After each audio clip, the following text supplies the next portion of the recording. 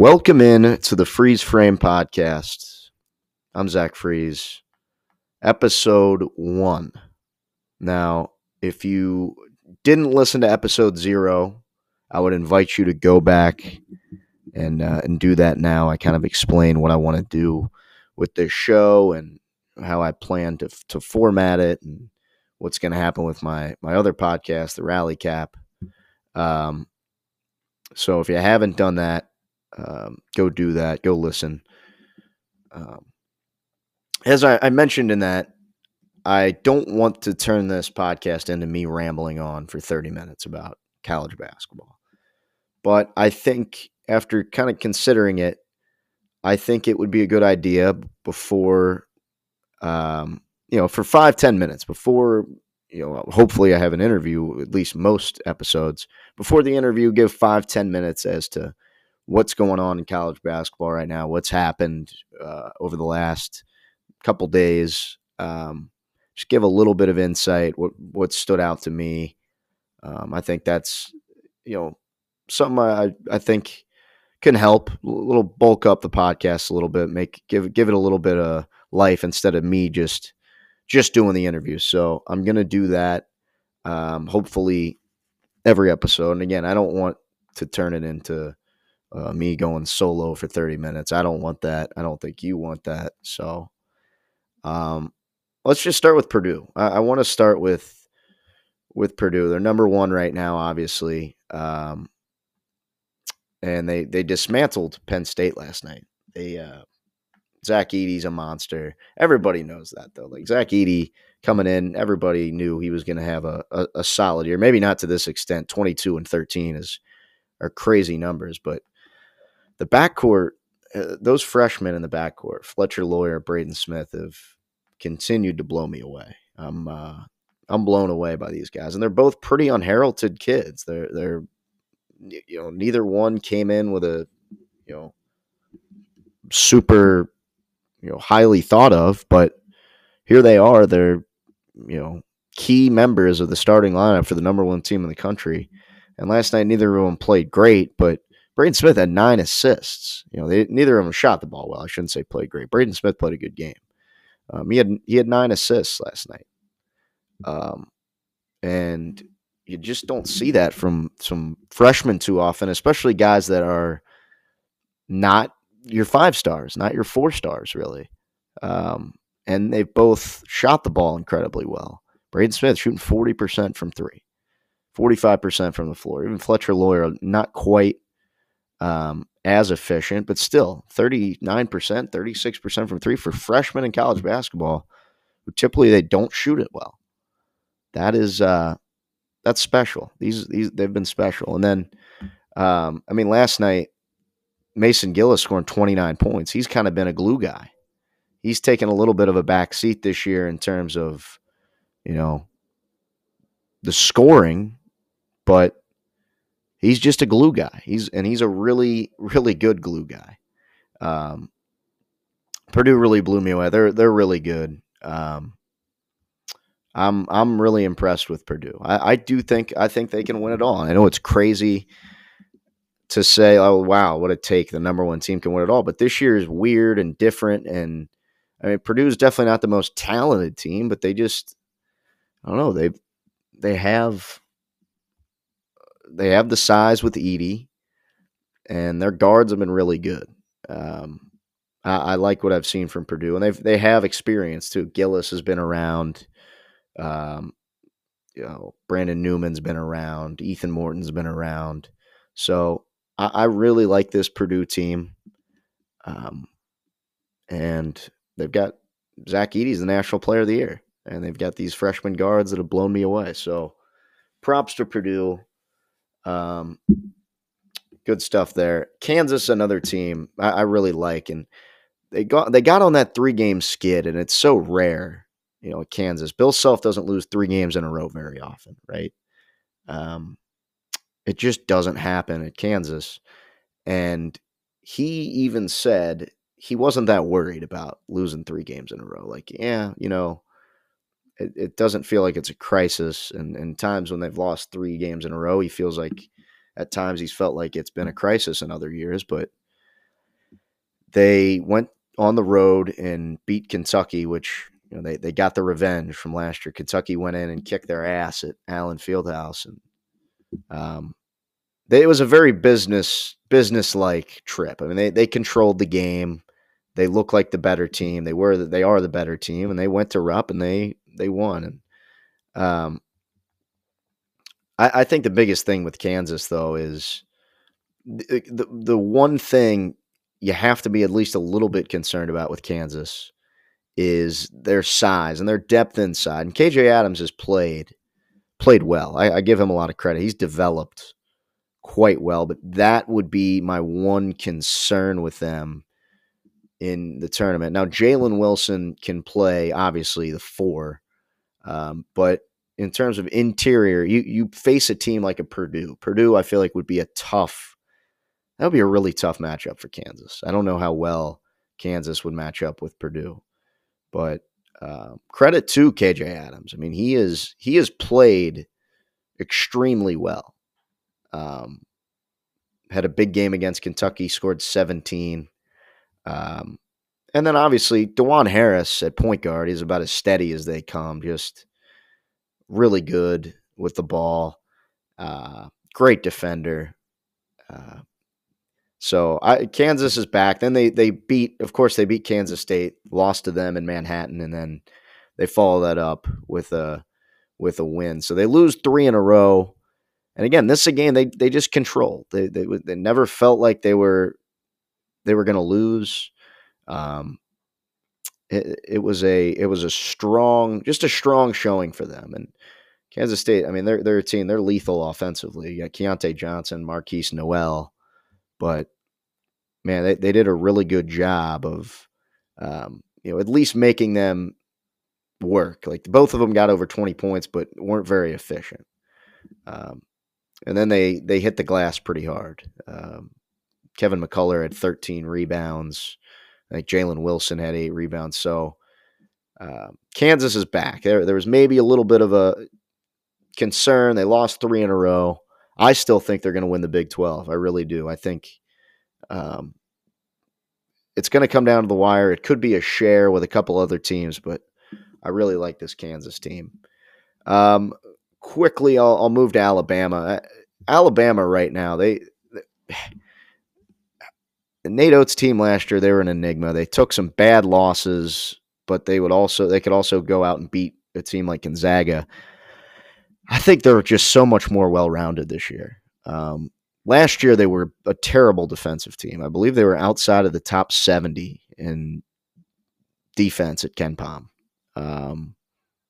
This year, they're top 10 defensively. Man, I really like that team. Alabama, they have, and John Rothstein was mentioning it, he compared Brandon Miller to Carmelo Anthony, and I could see that comparison. Brandon Miller is that good. I mean, right now, man, he's been the best freshman in the country, I think, pretty clearly. Brandon Miller has been incredible. He's an elite three-point shooter, shooting 44% from 3, averages 19 a game, 8 rebounds. Brandon Miller is that type of alpha that you would need. And of course, he's a freshman. It's not just him. Noah Clowney's really good as a freshman. Mark Sears, the transfer from OU. They're pretty deep now. They've got some guys, and then Javon Quinterly, who's been there for 4 or 5 years. He's a guy you forget about. He can pop off for 20, 25 point night. So Alabama destroyed. They beat Vandy by 50 right after they lost to Oklahoma by 30, and they do always kind of you fear that volatility if the shots aren't falling, but I don't think that's a worry this year. Brandon Miller is that good. I think he could carry this team, but not even carry, but he's the clear alpha. I think he could take this team to a Final Four without question. I really like this Alabama team. And then my last 2 things, I want to talk a little bit about Cincinnati, my hometown Bearcats. Last night they beat a terrible Tulsa team on the heels of a heartbreaking defeat at Houston, which they went toe to toe with Houston, played a great game, but it feels like they're starting to play a lot better though. At times they were uneven.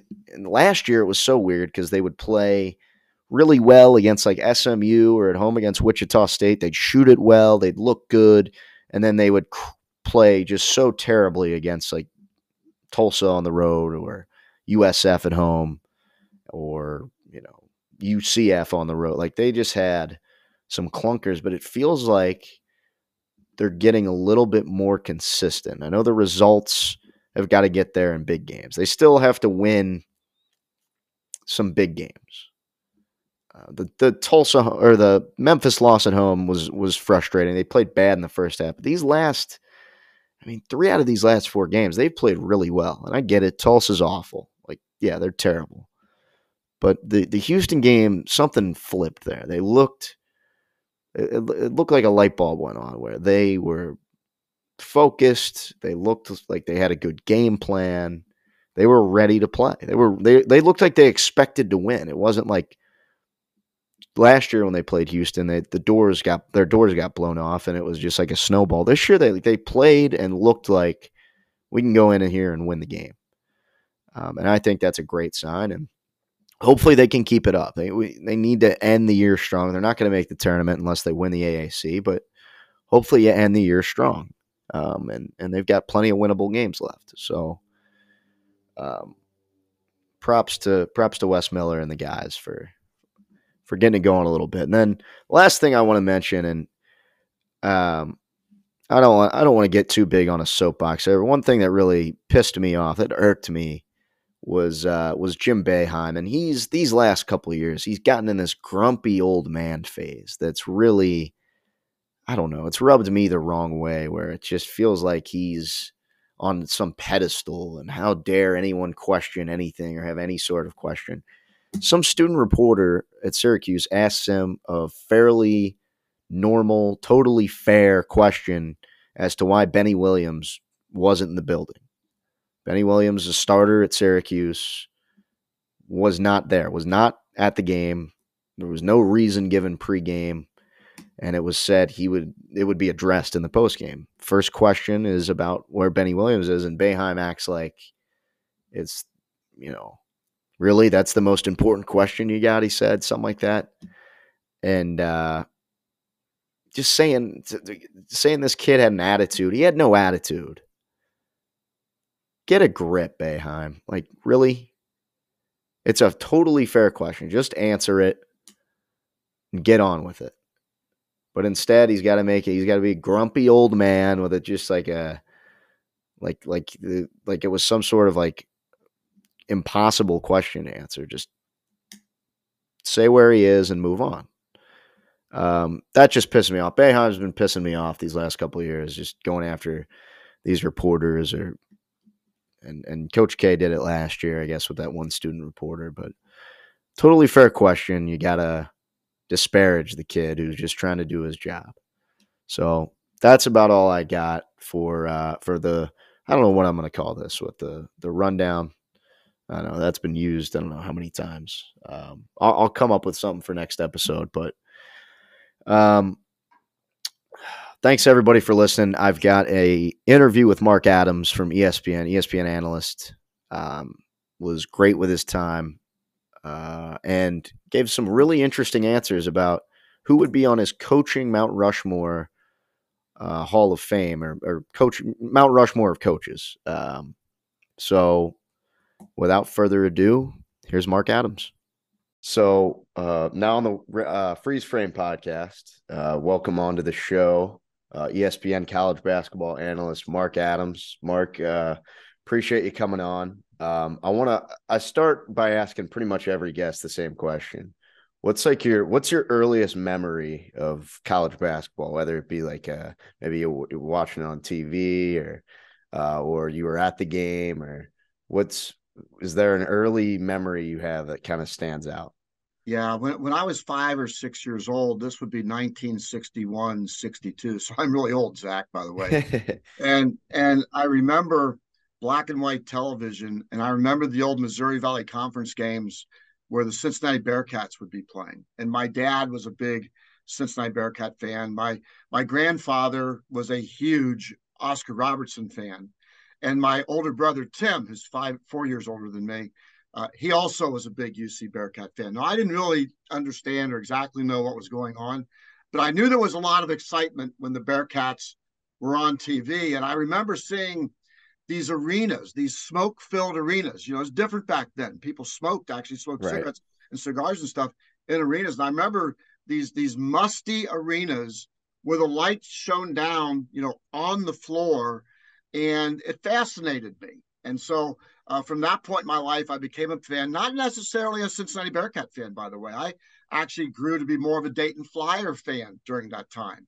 But I've always enjoyed the Bearcats, and so in the region, you can root for Dayton. If you root for Dayton, you can't root for Xavier. If you root for Cincinnati, you can't root for Xavier. Yeah. But I have two sons that graduated from Xavier, so I'm conflicted all the way around. Right. It's yeah, I'm a UC, I'm a UC grad. I get it, just the whole the rivalry thing. I know you graduated from the University of Cincinnati, Yeah. 1979. What do you remember about those days in Clifton being a student on campus at UC? I commuted, so I played baseball and basketball at the small college and junior college level, and then I transferred to Cincinnati really out of a financial convenience. I could afford to go to school there. Hmm. And I met a lot of great friends. In fact, Jim Bolden is a really good friend of mine. That name sounds familiar. It should. Oh As yeah. Carl Bolden, of course, played for the national championship teams. The Bolden name in Cincinnati Yep. is synonymous with great college basketball. And he and I became great friends. And I got my degree in physical education in 1979. And I just remember, especially my senior year, how much fun I had because I had so many credits built up from my previous academic times, and then at Cincinnati, that the last term of my senior year I took like volleyball, basketball, a dance class that was off the charts. Was great. I mean, I just messed around and did stuff. It was like Club Med for me. I just had fun the whole time. So I have really fond memories of Yeah. my time as a Bearcat at the University of Cincinnati. So, so then you go on, you're a coach for 17 years. You were all over at Central Connecticut and Rocky Mountain College, Yeah. Western Oregon. When did you realize you wanted to get into coaching and really pursue that? Really early on. I wasn't a great player. I was an okay player. And I realized in high school, I was 15 years old when I got a chance to coach fifth graders at Forest View and then Kemper Heights. And then I ended up coaching sixth graders actually at Forest View Grade School in Forest Park on the northwest side of Cincinnati. So here I am, 15 years old. My father coached Pee Wee football. I coached with my dad. My dad went 6 straight years without ever losing a football game. In fact, right over Wow. my head, that's our team picture right back there from Wow. 1968, his first undefeated team. And I'm in that picture as Huh. a player. And so I really got the urge to coach early on. I had some success with those grade school teams. My dad drove me to practice when I was 15 years old, and I just got the bug. And I remember, Zach, that over the years that I would tell people, even as like a sophomore in high school, someday I'm going to be a college basketball coach. And people just kind of looked at me like I was a Martian. But my dad told me that I could do it. He never wavered in his support of me. And so at the end of my term at Cincinnati, I wrote to 125 schools and I got 124 rejections. But one response didn't say no. And that was Idaho State, where I showed up on Lynn Archibald's doorstep, the head coach there. God rest his soul. In fact, Patrick Lynn Adams is named after Lynn Archibald, my first boss. And I stayed there for 7 days outside of his office and just listened for what was going on, what needed to be done. I cleaned the locker room. I fixed a hole in the wall. I fixed the window. I did all this stuff. And Lynn finally says to the other assistant coach, Marty Holly, and by the way, my other twin son, James Martin Adams, is named after Marty from that staff. And Marty said, well, Coach, Mark Adams is doing all this stuff. And Lynn finally, after 7 days, I'm running out of money. He knows I want to stay on as a GA. And he takes me out in the hallway and says, Mark, do you see that desk down there? I thought he wanted me to move it. Okay. And he Yeah. said, that's your desk. You run the position. That's how I got into college coaching. I wore him out. It's that simple. Wow. That's amazing. That's awesome. 120. All it takes is one out of All it takes is 125. one. Yeah, it Yeah. only takes one. I learned the same lesson with my wife. I didn't think I had a shot, but I asked her to dance anyway, and I recruited way over my head on that. Yeah. So, throughout your college career, I know you've probably had a chance to, at least stand across the sideline or interact with so many great coaches. And I know I've heard your story about Kelvin Sampson. You were sitting in a bar with Kelvin Sampson one time, and he told you he was going to be, you know, um, a successful Native American head coach. Yeah. But who would be, this is a tough question. Who would be on your all-time Mount Rushmore of college coaches? So mine is going to be really different than most. Yeah. I am a small college guy, so the names that maybe you're looking for, other fans are looking for, don't even make my list. I mean, I'm in a small college Hall of Fame at Rocky Mountain College. I have a scholarship endowed in my name, and I think that small college coaches are the best coaches, you know, around. And I think a guy like Marty Holly. I mean, I beat Marty Holly one time, and I was lucky to win that time. They were awful that night, and we were really good. Marty won the NAI national championship. Of course, Kelvin Sampson. We coached against each other 10 times. I was fortunate to win four, and one of them that we won sent us to the national tournament in the NAIA. We won the semifinals, then won the next game. And Kelvin actually went to Kansas City to support my team, sat right behind my bench.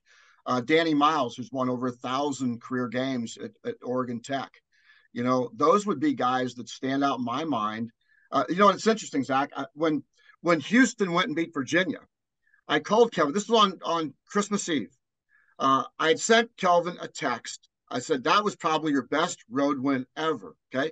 Well, we hooked up on the phone. He called me back and we started talking. He goes, Mark, that wasn't my best road win. He goes, I snapped Marty Holly's home court 56 home court winning streak.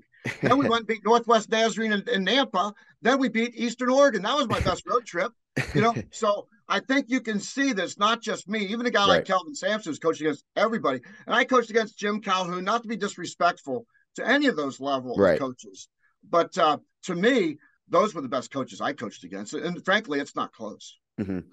Well, speaking of Houston, you get to call a lot of AAC games, and obviously, I mean they've been really good this year. I'm a Cincinnati guy. I'm a Bearcat guy. What have been your impressions of Wes Miller so far in the Wes Miller era? In his first 2 or year and a half, I guess, so far. Yeah, I think that the word that comes to mind is respect. I really respect Wes a lot. We certainly have developed a mutual trust and friendship during that time. He is first and foremost a great teacher. That's what I really like about him, and I think that's what's lost sometimes in coaching today.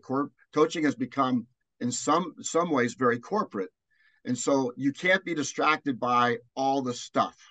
You've really got to be focused in, how do I make better people out of the people in my program, and how do they teach them the right way to do things?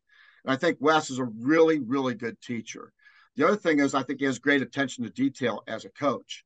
I mean, I've watched them prepare. I have a pretty good idea of the system that they use, and even to the minutia that they go to. Now, would I go to that level? No, I wouldn't.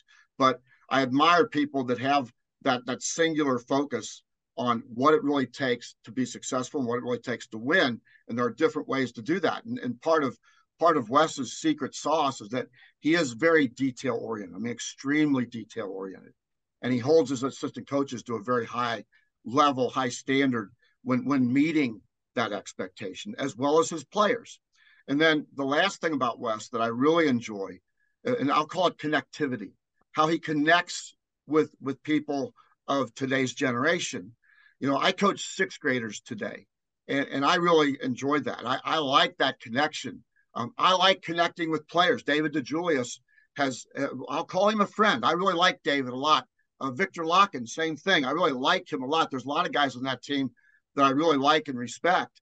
But Wes does it in a way that he can balance that head coaching persona along with that mentorship that many need to be successful and to come back from their own personal challenges like David DeJulius has, for example. And I think Wes has had a big part in David's development, not just as a player, but as a person as well. And I can say that about all of his players. Yeah, I love Dave and Vic too. Big Vic's taken a crazy step this year. I can't believe how much just the step he's taken, and I think he's just scratching the surface of how good he's going to be. I appreciate your time. I'm going to get you out of here with a couple rapid fire questions, just real All right. quick. Hopefully, I'll be fast enough to answer them. Oh, favorite arena to call a game in, best atmosphere. Either the Roundhouse in Wichita or the Dayton Decibel Dungeon, UD Arena. Oh yeah, love UD Arena. Yep. Best team you've seen in person this year. Houston. Yeah, I was gonna say Kansas is close, but right. Houston now. And also, I know this is supposed to be fast, but I've got a few minutes. Oh So yeah, take your time. just in this past 11 days, okay, I've called number 2 Kansas, number 1 Houston, number 14 TCU, number 13 Kansas State, and on Saturday I'll call number 9 Tennessee.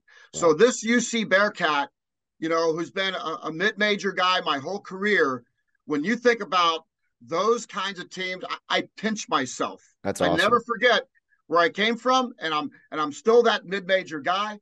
But you know what? It's been a hell of a ride over the last 11 days. Oh, that's amazing. Kansas State's they're really good. Last night, yeah. that was amazing. Zach, real quick, I had a guy on Twitter tell me, mentioned me on Twitter and said, boy, if he'd just chill out a little bit, he might get some big games. Oh, really? Yeah, you've seen like 3 of the best 10 teams in the country. So, yeah. What about this? This one's a little harder to answer. Best player you've seen this year? This year, I like Jalen Wilson a lot at Kansas. I like Norchad Omier a lot at Miami. He's a monster of a rebounder. I like blue collar guys, My favorite player since broadcasting would be Fred VanVleet of the Wichita State Shockers, and now with the Toronto Raptors for sure. Yeah, he's a good one. Fred's a good one. Yep. How about a dark horse Final Four team that people aren't paying attention to, or maybe a team you could just see going on a run, a Cinderella team you could see going on a run. Watch out for Florida Atlantic. The Owls are really, really good. Dusty May has done a tremendous job with that. And Conference USA, by the way, somebody could come out of the Conference USA, a UAB, somebody like that. I think that league, North Texas, Grant McCaslin's a really good coach. Somebody out of that league could emerge as being a surprise team. Conference USA has the 4th best non-conference winning percentage in the country this year. Wow. 4th best out of everybody. So that league's loaded. Pat Kelsey at College of Charleston is just doing a tremendous job there. I picked Dayton actually in preseason to make the Final Four. There are injuries at guard now. Right. And I don't know if those guys are coming back or not. Dayton's been pretty tight-lipped, I think, about whether or not those guys are going to be available, if they'll come back, because they're playing without guards right now and still winning. If they get Malachi Smith back, just one of them, or Kobe Elvis back, or 2 of them, then Dayton could be one of those teams that emerges as well. Yeah, and my last question, totally unrelated to basketball. Okay. It's being a Cincinnati guy. What's your favorite restaurant in Cincinnati?